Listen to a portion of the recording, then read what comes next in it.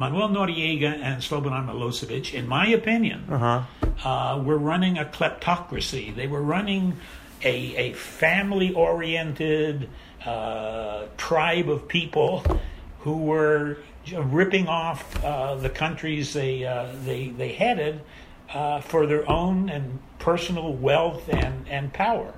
Former Ambassador Bill Walker goes on to describe these dictators as nakedly self-interested people. When asked about Noriega's and Milosevic's own claims that they were advancing the public interest for their respective countries, Ambassador Walker says, That's right, bullshit. That's not what he was doing. However, Ambassador Walker did go on to acknowledge that America has, in fact, supported governments that you say were authoritarian, were not treating their people very well. The best that can be said for Manuel Noriega was he kept it in Panama. He didn't expand his quest for riches outside of his country. Slobodan Milosevic was a bit more expansive in going into Croatia when Yugoslavia broke up. But, these are the two guys, as you say, the two of this type that I've come face to face with. Ambassador Walker refers to America's support of dictators and tyrants around the world as so the blackest spot on American history. When asked to provide an explanation for these dark marks in American history, Ambassador Walker stressed the importance of understanding historical context, stating that it's tough as you're going through a period in history without knowing it. You're just doing what you think is your job. You can come to very erroneous conclusions as to what the best solution is. Stay tuned for more from Ambassador Walker as he explores the moral ambiguities of international relations, diplomacy, and war. Hello, and welcome to Public Interest Podcast with your host, Jordan Cooper, where we have been interviewing politicians, activists, advocates, and others since 2016 with the intention of ennobling public service, creating a platform for positive civil discourse, and facilitating dialogue with difference. This show is the antidote for those who are tired of hearing about what's going wrong with the world. We showcase people just like you who are working to leave the world better than they found it. And that's good news. And now a word from former President John F. Kennedy with his views on public service. Ask not what your country can do for you. Ask what you can do for your country. I'll remind you that this show is made possible by viewers like you. If you appreciate what we're doing here at Public Interest Podcast and enjoy this episode, please contribute $1 at publicinterestpodcast.com. Thanks for listening and enjoy the show. We are here today with Bill Walker, former ambassador to El Salvador representing the United States. Bill is a former head of the Kosovo Verification Mission of the Organization for Security and Cooperation in Europe from 1998 to 1999. He's a Foreign Service Officer and Deputy Assistant Secretary of State. Bill is a former vice president of the National Defense University in Washington, D.C., and a former special representative of the Secretary General of the United Nations as the head of peacekeeping missions in Croatia. He's an honorary citizen of Albania, Kosovo, and San Salvador. Bill, thank you so much for joining us today. How are you doing? Doing fine. Thanks for having me. Sure. So the first question I'd like to pose to you today is, what are you currently doing, or what have you ever done to advance the public interest, and why? What am I currently doing? I'm obviously retired for almost 18 years from all those titles, but I am still very active. I go to Kosovo as often as I can, a couple of times every quarter. I go to El Salvador maybe twice a year, keeping up contacts, trying to help both of those countries in which I have spent a lot of years of my life, trying to help them become democracies, trying to help them sustain development, that sort of thing. What would I most like to be remembered for? Well, what have you... So let's transition to the actual meat of this. Okay. You have experience... You've served as a diplomat throughout much of your life, but there are a few incidents that really have come to define your diplomatic career, and these have been violent incidents. Of course, I'm referring to the deaths of 5 Jesuits in 1989 in El Salvador due to Salvadorian so-called death squads, and the famous Racak massacre in 1999 or 1998 and 9 in Yugoslavia at the time by Serbian security forces. I'd like to ask you to bring our listeners into some of these events, and how that eventually led to press conferences and international news coverage that eventually, in your own words, started a war. Well, as you mentioned, I was involved most of my career in what you would have to call war zones. Latin America against the narcotics types, in Brazil against a military government that was torturing its citizens, disappearing them. In El Salvador, you mentioned death squads. I was there twice, before the Civil War and during the Civil War. And then in Croatia, in Kosovo, both war zones. I feel that I was involved in at least 3 major happenings in the world. I happened to be assigned to all 3 of them, and they turned out very, very differently from what I expected. I'll mention the 3 that I think were the most significant in my career. One was as a Deputy Assistant Secretary of State for Central American Affairs during what later became known as the Contragate years. I got very involved not just with the Contras problem in Central America, but also with the regime of Manuel Noriega in Panama. And I went down there during the lead up to the war there to try and negotiate with Noriega for him to leave Panama.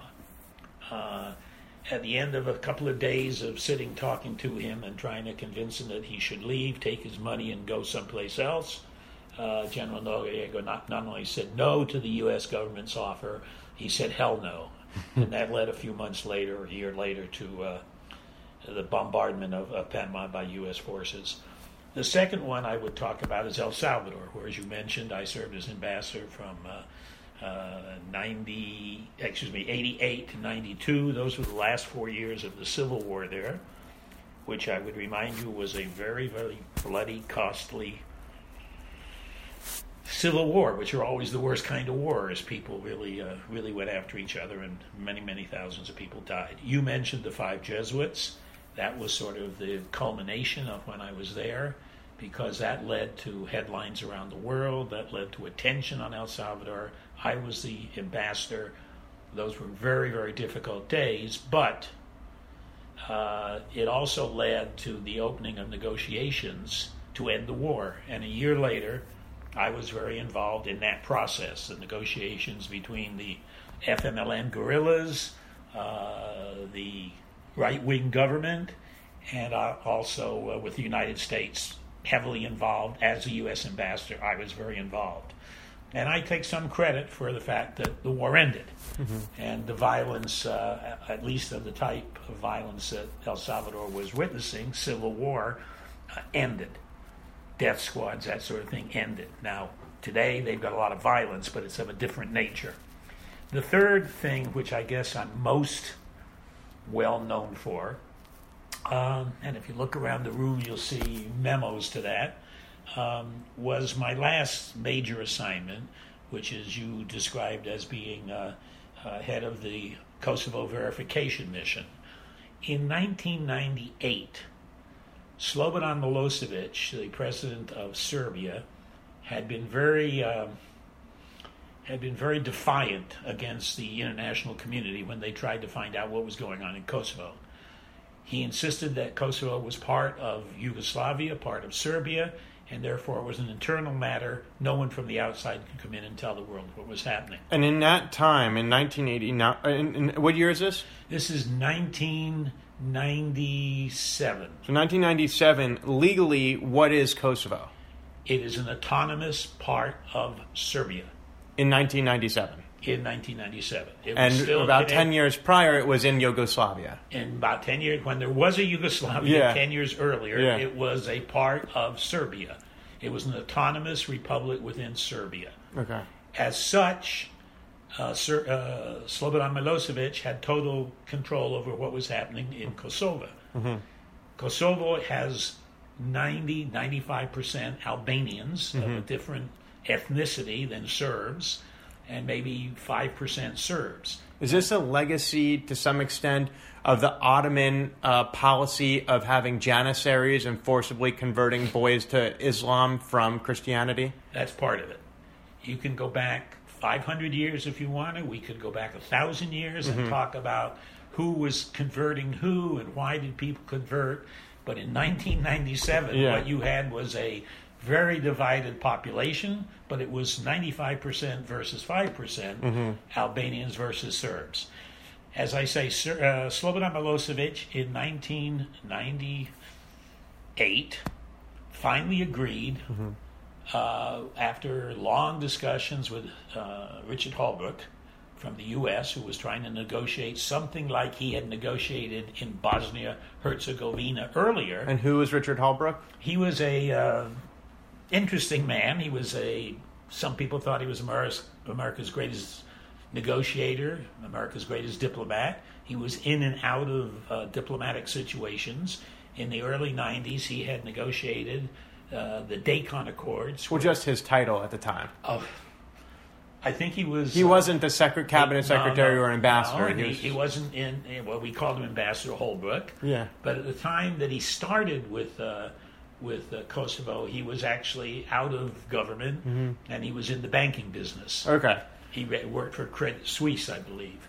But he was called in, and he was sent up to talk to Slobodan Milosevic, and after several negotiations, he announced, and Slobodan Milosevic announced, that for the first time, the Serbian government was going to allow an international organization to send in a bunch of internationals who would either monitor or verify, whatever you want to say, tell the world what was happening in Kosovo from an independent, impartial viewpoint of internationals. They picked the OSCE, which is a sort of a European United Nations. It's got 54 members, I believe. Russia's a member. Ukraine's a member. Belarus is a member. So it was not just Western countries. It was European entities. The OSCE took up the challenge. They had never had a challenge as big as that. Prior to that mission that I headed, the biggest mission the OSCE had ever put in was in Croatia, and I think it was like 250 internationals. You led 3,300 people. No, that's too high. It was going to be 2,000, but we never got up to that. We only got up to about 1,400 at the time we had to leave and make way for the NATO bombing. So Slobodan Milosevic agreed to the OSCE sending in representatives from all the countries of the OSCE. The United States is a member, Canada is a member. The only exception, the OSCE has a rule that you don't send in observers or a mission made up of people from the neighboring countries. In other words, from Croatia, from Albania. There were no members from that. They were from all the other countries of the OSCE. Why was an American ambassador leading a essentially European United Nations? Me, the American ambassador? Well, because Slobodan Milosevic agreed to it. But why not a French person or a Spanish person? Well, if you know anything about European politics, if they named a Frenchman, the English would have been very upset. If they mentioned, so you were just someone that could be... For some reason, they thought an American coming in from outside neutral would be more neutral than someone from Europe who would be, the French are always thought to be on the side of Serbia. The Brits, who knows? Yeah. So the thought was from Richard Holbrooke that an American would be a bit more neutral than anyone else they could think of. I always wondered why Slobodan Milosevic would allow an American to come in. And the only reason I can think of is the following. Just before this, I had served as head of the United Nations peacekeeping operation in Croatia. And there my job was to head a United Nations peacekeeping operation with lots of soldiers and lots of international civilians to protect the Serb minority in eastern Croatia from the Croatian army, which was fast advancing towards it. So he thought that since he protected... he thought that I had protected Serbs in Croatia... That you must like... I must like Serbs, and therefore I would go and I would tell the world that the Serb side of the argument between them and the Albanians was obviously... the truth was on the Serb side. That was not how I saw it either going in or how I saw it after I'd been there for a short time. So there's a few questions, there's so many questions that arise. One thing that seems just fascinating is that you've personally met with many dictators. You've met with Manuel Noriega, and you've spoken to him, and you've met with Slobodan Milosevic in the same room, and you've met him and you've spoken to him. Many Americans might be wondering, what was it like to talk to these dictators? Well, with Manuel Noriega, it was bizarre, I guess. I went down there with another assistant secretary, a deputy assistant secretary from the State Department, a fellow named Mike Kozak. He's a lawyer. I'm not. We were going to try and talk the legal way we could get Manuel Noriega to leave. We also brought along a psychiatrist from the CIA to sit and sort of tell us what was going on as we discussed his leaving with Manuel Noriega. We spent, as I say, 2.5 days. Did they see themselves as dictators? I think Manuel Noriega, yeah, both of them did, yeah. Manuel Noriega was he was sort of on a cloud, and our psychiatrist said maybe he's taking excessive medicines or he's doing something with drugs. Who knows? Uh-huh. He was just acting kind of weird, very silent, kind of not really in the conversation. And we're talking about a couple of days. Yeah. So he was one thing. I think by the time I saw him... what's going through their minds? If the rest of the world is seeing them as evil villains, how are they viewing themselves? How do they justify? What is their mental story? I think their mental story is the same mental story that a John Gotti or these guys, both of them, Manuel Noriega and Slobodan Milosevic, in my opinion, were running a kleptocracy. They were running a family-oriented tribe of people who were ripping off the countries they headed for their own and personal wealth and power. Noriega called himself a patriotic Panamanian, and he was rallying against the forces of the United States who were trying to influence internal politics. In their minds, bullshit. That's not what he was doing. What were they trying? In their own minds, were they trying to advance any kind of public interest for anyone? Tough question. I mean, not that I witnessed. So they're basically nakedly self-interested people. Yes, nakedly self-interested people. That's a very good way of putting it. Now, and another question, which you're uniquely poised to answer.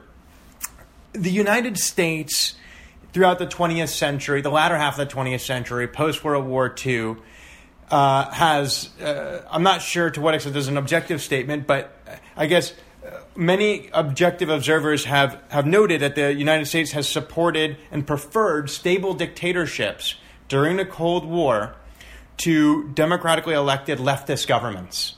And that, in fact, there are numerous instances around the world, from Africa to Asia to South America, where the United States has used its military might to overthrow countries that were more politically sympathetic to the Soviet Union than the United States, installing military dictatorships and leading to more violence. How do you answer that? I answer that it's the blackest spot on American history for the last, I only know about the last 50 or 60 years. Maybe it goes back even further. We have we have in fact supported governments that you say were authoritarian, were not treating their people very well.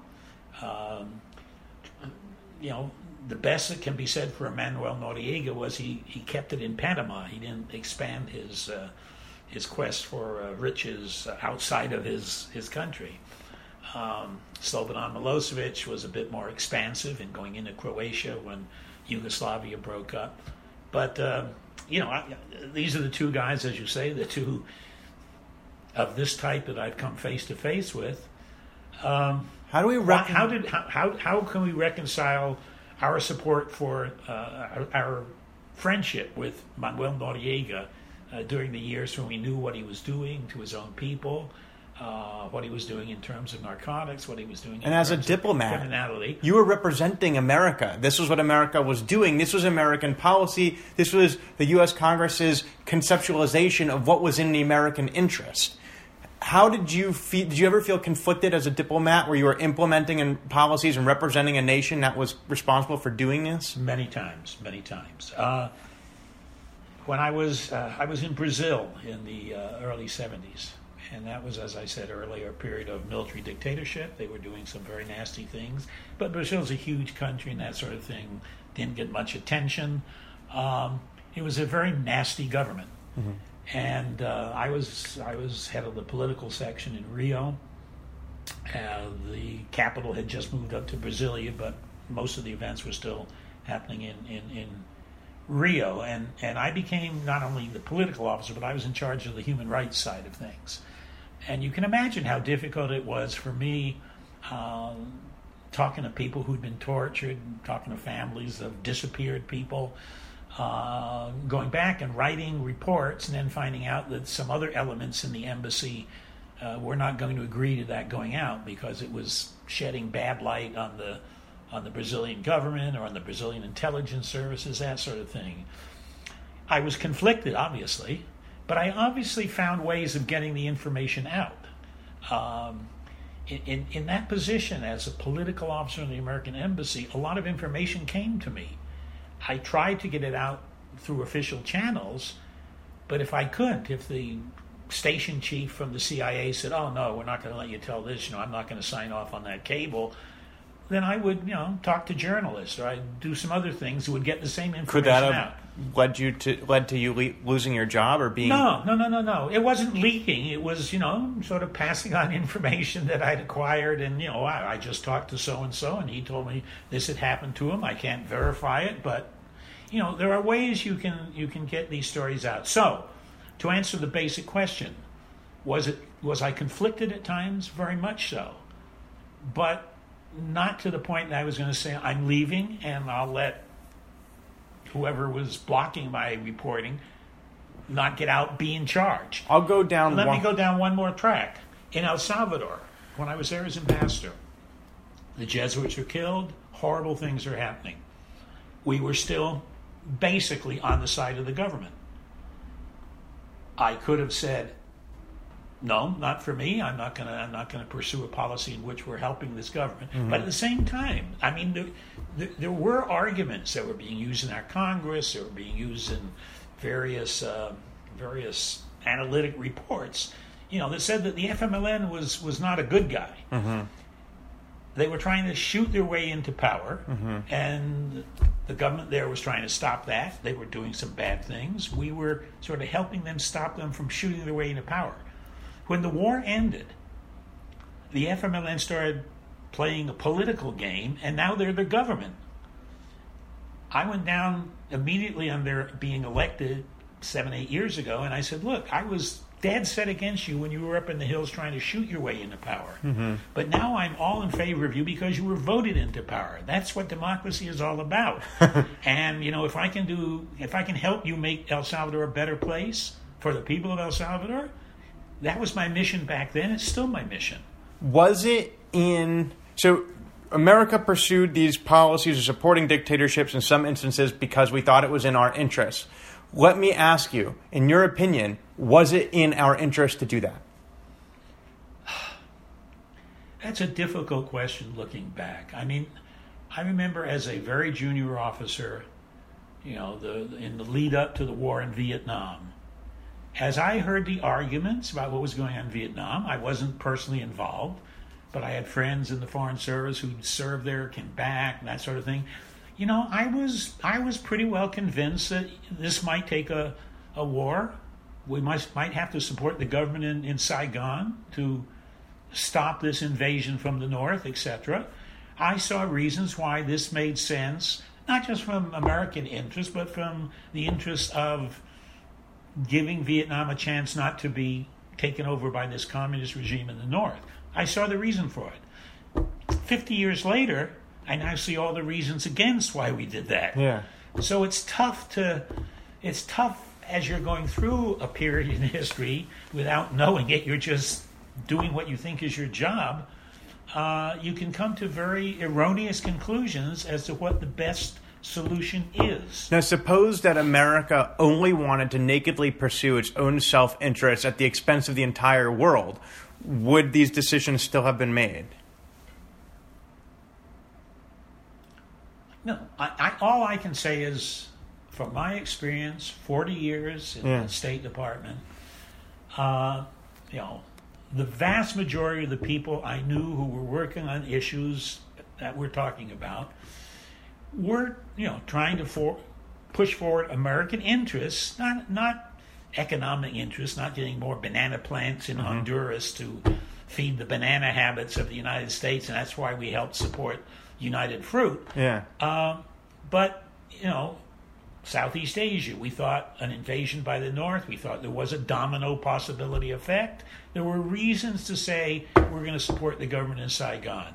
And that led to one thing after another, and all of a sudden we're in all-out war. And, were we doing it for naked American reasons, or were we doing it because we'd sort of moved along this spectrum of little decisions that led to what was the Vietnam War? There's an international war of terror going on in the 21st century. It was famously inaugurated with the September 11th attacks in New York and Washington, D.C. This war of terror is perpetrated by individuals, often in developing nations. Obviously, people like Osama bin Laden had connections to Saudi Arabia, which isn't necessarily categorized as a developing nation.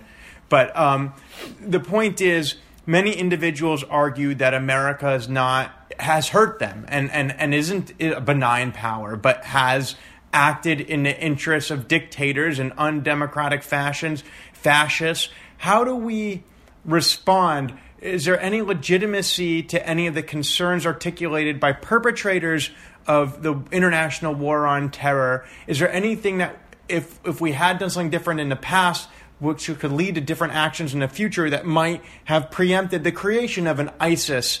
Is there any culpability that America has in having created this new era of global enemies? Of course. I mean, America is the number one world power. We have our, I don't want to say tentacles, but we have our outreach to all parts of the world. Decisions made in the remotest corner of Nepal, they probably wonder what the United States is going to say or do in reaction to whatever they're going to do. Everybody in the world thinks that the U.S. is paying total attention to them. Mm-hmm. Do we make bad decisions at times? Yes. We don't know as much as we think we know about what's going on in a corner of Nepal, and we'll make a decision based sometimes on almost total ignorance or not understanding the complexities or the nuances of the situation all the time. But I would argue, and I still would argue, that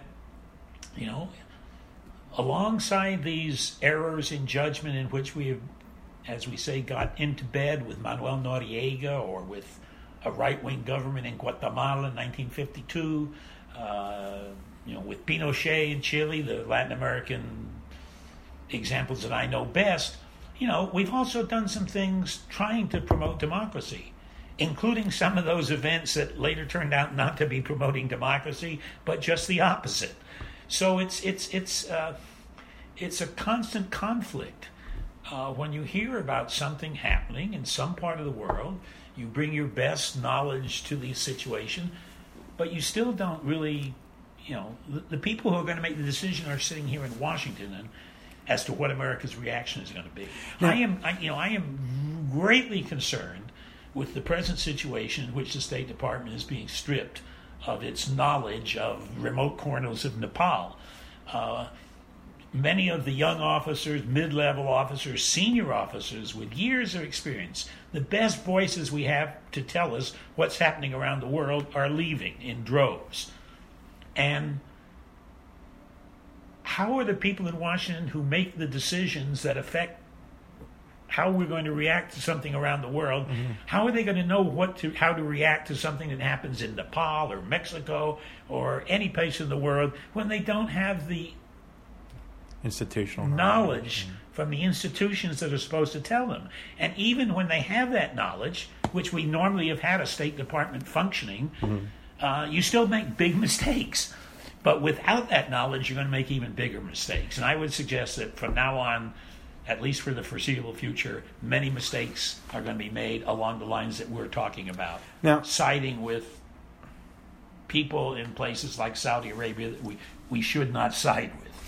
I'd like to return to the topic of the late 1990s in the Balkans. At this time, you did work that you were later recognized for with a Golden Medal of Freedom in Kosovo, with honorary citizenship in two of those Balkan nations because of your work there. So clearly, there was work that you did that created a positive perception of America in those areas. You had mentioned about leaking or providing information to the press.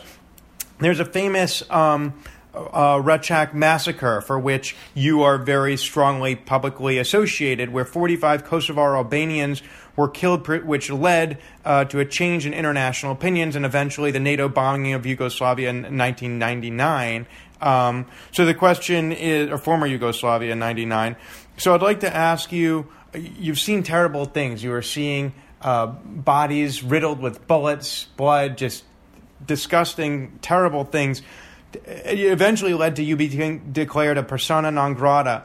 Would you take us back into the late 90s in Serbia when you were on the ground leading 1,400 people, what the situation was like, and how American American diplomacy led to the arrest of a genocidal movement in Serbia? Well, we could speak for many hours on that subject. When I arrived in Kosovo in late 98, mid 98, I went there expecting to be neutral, expecting to looking at both sides and telling the world what I thought was happening. I thought that was my mission. I was to be neutral. And I told 1,400 internationals that joined me before the end, that was our position. We were not to really take sides, but we were supposed to tell the world what was happening. It didn't take too long to find out that neutrality was going to be very hard to maintain. Before this massacre in Rečak, there were many other massacres. The difference with this particular one was that, as I said, it was only when I got there and we got there, the mission, that there was an international presence there that could get to the site of one of these massacres within hours. Now, were the journalists who broke the story there because you were there? No, it depends. Up until we got there, there were journalists in Kosovo, but they were usually local journalists, either from Serbia, from Belgrade, or Albanians trying to get the story out. There were a few internationals who would go past, or you'd see something on CNN or something, a couple of minutes. But there was no serious journalistic investigation of what was going on in Kosovo until the mission got there. And even when the mission got there, it was sort of a story about, well, what are you going to do, and what do you think of this, etc. Well, we're just getting here. Give us time. The Rečak massacre happened, and we were able to get there. I was able to get there within hours of the occurrence, at dawn of the morning after they had been killed during the night. You saw, as you say, a very bloody, horrible scene. Do you have nightmares of that? I think about it a lot. Can you still see it in your mind's eye? I can see it, sure. I mean, look around the room, you'll see there's a big painting over there of the bodies. I go there every January 15th to remember the fallen. But that was just one massacre. But what happened was, I, as an international voice, got up and said, I saw what I think is the result of a massacre. I think it was committed by the security forces from Belgrade. If they disagree with my analysis, let's send in an independent investigation, not from Kosovo, not from Belgrade, but from the outside world, forensic experts, and then we'll know, where the truth lies. Slobodan Milosevic made, I think, one of the bigger mistakes of his tenure. He declared me persona non grata, which brought in journalists from all over the world. What's this American diplomat being thrown out for? That became a story. It was a sexy story. I was the who's the porn star who's now on the. I was the porn star of the moment. Yeah. In the international press, people come in from Japan to ask, why are you being thrown out, and that brought more professional journalists in, and they started asking the questions. What's really going on here? Were there other massacres? What do the security forces do? What is life like? And their response was to blatantly lie and to accuse you of changing the clothing and shooting more bullets into the corpses? Right, yeah. The security forces... But journalists had joined you in the first... Yeah, that's right. Journalists had gone up the mountain. How did it feel to hear this? Oh, well, this was Slobodan Milosevic and the Serb propaganda machines. Every day they turned out a different story. This was blatant lying. Yeah, just propaganda. When they couldn't explain the evidence one way, they would put something together that sort of explained it. And they came to the conclusion that I had gone up there. These men and boys, 2 of the men were 99 years of age. And the Serbs were claiming these were fighters for the KLA. Come on. 99? They were all dressed in farmers' clothes. The bullet holes and the blood were all consistent with the bullet had gone in there, and that's where the blood had come out. Some of them had bullets in the heads, eyes blown out, that sort of stuff. Why were the heads missing or decapitated? That was just one head missing. The first body we came on, they had put a little rug over, and they pulled back the rug, and there was no head there. I don't know. I have no idea why. Why did they kill these people? The Serb security forces were a combination of some regular army, some sort of special police forces, and then some sort of militia types. They're just angry? They had surrounded the village. They thought it was a KLA sort of center. Did they legitimately think that it? Yeah, and they thought some terrorists were reason. there. I mean, yeah.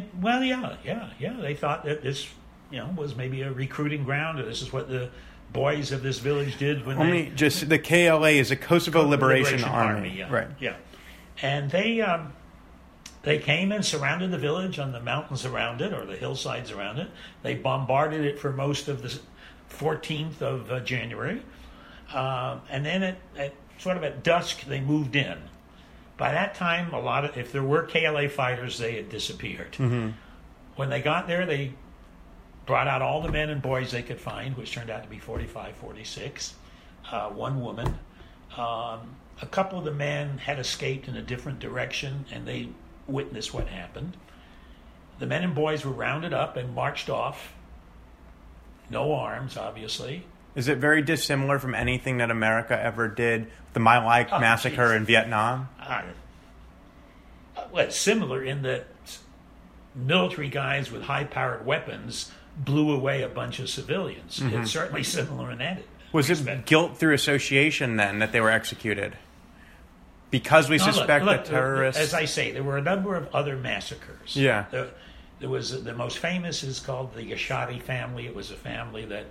The Srebrenica? No, this is in Kosovo. And they bombarded themselves in their big tribal home and defied the security forces. They barricaded themselves. This is sometime before Ratchak. And the Serb forces moved in and just wiped them out, burned their houses, killed them all, babies, kids, old men, women. That was a bad massacre, but no internationals got to come in and say what. And more people died than the 47 in Ratchak. Yeah, I think so, yeah. There were a number of other massacres earlier. So this was just the Serb military security forces showing what they would do to a village if they thought the village was against them. Now at that time, they walked the men and boys off, as prisoners. Yeah. The women in the village thought their husbands, sons, grandfathers were being taken off to be beaten and interrogated. That was as darkness fell. Mm-hmm. Next morning, they found them in the ravine leading up to the hills, blown away. Yeah. Bullet casings all over the place. They were moved up. They were marched up a ravine. The security forces were on either side on the high ground and shot down on them from 20, 30 feet away. Were the guns from the Soviet Union or from America? I don't remember that, but the cartridges which my military guys found that day, they said these are what the Serb military forces use. The Serb, yeah. So we spoke earlier about how the Serbian government was lying through propaganda. And of course, you alluded earlier to your time in El Salvador and the Iran-Contra scandal. I believe that the Iran-Contra scandal was an example of the United States government not telling the truth. Is there any analogy to be made? Wait, I mean, let's put it this way: it was a part of the U.S. government not telling the truth. And I would say I think Oliver North was convicted of not telling the truth. Mm-hmm. But it was certainly not the whole U.S. government knowingly saying things that were false. So the big difference would be a few bad actors versus the entire government. Yeah, a few bad actors who were able to use their positions of power to get the rest of the government to do certain things that turned out to be based on bad information. Let me try the weapons of mass destruction in Iraq. You know, all of a sudden a few people saying, oh, they're there and here's some proof, and poor General Colin Powell, the Secretary of State, goes to the United Nations to present this proof to the world, not knowing that it was not based on the truth. It was based on speculation, an imaginary speculation. So it wasn't the U.S. government. So were we supporting the Contras? Yes. So if a skeptical, because our analysis of what was going on in Central America was that Nicaragua was in an expansionist mood. Mm-hmm. They were doing things to help the guerrillas in El Salvador that we thought was bad. Mm-hmm. In Honduras, I was serving in Honduras at the beginning of that problem, and that's when the Somoza people were coming out and forming into the Contras. And at the beginning, the Contras were as bad as some of our opponents of the Contra program said they were. Mm-hmm. Later on, it became a movement of peasants from Nicaragua, Indians from the east coast of Nicaragua, who had been very badly treated by the government in Managua. So these things are situations that develop over time, and things change. Again, when I was in Honduras and saw the guys that I was told were Contras, I thought, oh my God, why would we support this bunch of idiots? 3 years later, I'm very much involved in helping the Contras. But the Contras I met at that point down in some of the camps were very different. They were peasants from the East Coast who had objected to the Sandinista coming in and burning their villages, and they wanted to fight. They wanted to fight back. And by then, the guys that I met earlier who were scumbags, they were living in Miami and doing very well, thank you. So things change. Situations International change. Politics is so interesting. You find a world of gray that's often portrayed through major media in a world of black and white. Absolutely. That's exactly right. So, look, we are approaching the end of this podcast episode. So, Bill, I'd like to ask you a final two-part question. I'd like you to speak to, let's say, veterans, those 1,400 people who once worked for you as part of the Kosovo verification mission. Suppose there's some sort of reunion, and you're able to speak to all of them. What would you tell them about your motivations for public service over the course of your career, and about their legacy and your legacy at the end of your careers? Well, I would certainly tell them they should be very proud about their legacy. I'm proud of my legacy. I hope they would support me in that. Most of the ones I've met, I've only met a few of them over the years, but most of them have vivid and very positive memories of what happened in Kosovo during those short months that we were there. When we left Kosovo to go into Macedonia in exile, when the bombing started, that's when I really saw horrible scenes. Not like Radchak, bodies on the ground, bullets in them, but of tens of thousands of people who had been forced out, mass exodus, pushed out, and put into refugee camps, hastily constructed in the winter of the Balkans, in Macedonia, in Albania. A couple of 100,000, more than a couple of 100,000. And I went to those refugee camps every day to see what the world was doing to help them, and we tried to do an awful lot. So the KVM, the Kosovo Verification Missionary people, 1,400 of them who were mostly in Macedonian exile, went to the camps and tried to do what they could to help. I look back at my career and I say, the legacy in El Salvador, I'm certainly not going to say that the death of the Jesuits helped my legacy in any way. Obviously it didn't. But what I tried to do there was I had to decide whether pushing incredibly hard on the Jesuit case to resolve it might infringe on getting the peace negotiations going.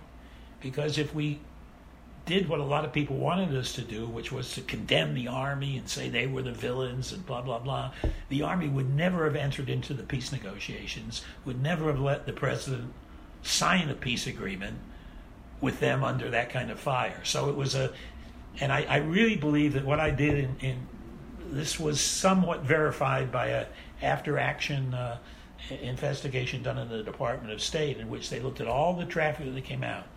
And anyone who claimed that the embassy was protecting the killers of the Jesuits knows how false that claim is. If you go and talk to Congressman Jim McGovern, liberal Democrat from Massachusetts, who was sent down by Chairman Moakley to look into the Jesuit case. Both are Catholics, both are liberal Democrats. They came away saying Ambassador Walker did as much as he possibly could in the situation to promote, one, solving the Jesuit case. Jim gets credit for solving it, but he only gets credit because he doesn't speak Spanish and never been there before, because I introduced him to someone who did speak Spanish and lived there and knew how to solve it. So they give me credit for what I did for the Jesuit case, but that is still a spot on my legacy. But my participation in getting the country to end a 10-year civil war, I find a very positive part of my legacy. The Kosovo thing is even more dramatic. There were over 2 million people living in Kosovo, 95% Albanians, living a horrible life. They couldn't get higher education. They could barely go to school. 2 generations of Kosovars lost the ability to know really how to deal with the modern world. Lack of education, lack of opportunity. No one who was Albanian really served in the government in Belgrade. I mean, they were deprived of everything, not to mention being mistreated or massacred. The war took place, the bombing took place, I think in part because of my contribution, and with some help from NATO bombing. And 2 million people's lives were dramatically changed. They have now got independent life. I'm sorry to say that independence has not brought the happiness we thought. Corruption has broken out, crime and violence has broken out, economic development has not taken place, but at least they're independent. They're making their own decisions. So that's my legacy. So that's what I would tell those 1,400 people if I saw them. And that has been Bill Walker, former ambassador to El Salvador, head of mission, the Kosovo Verification Mission, a lifelong State Department official who speaks about a varied career over the spread of continents, protecting human rights, advocating as best he can for peaceful solutions and the ability for people to pursue their own self-determination. So, Bill, I'd like to thank you so much for joining us today. Thank you. That was a perfect summary of what I was saying. Thank you very much for having me. This has been another episode of Public Interest Podcast with your host, Jordan Cooper, where we interview politicians, activists, advocates, and others who seek to improve the state of the world. I'll remind you to subscribe on publicinterestpodcast.com, iTunes, or your favorite podcast listening platform. And please join the conversation by calling 240-630-0380 or emailing engage@publicinterestpodcast.com. Thanks for listening.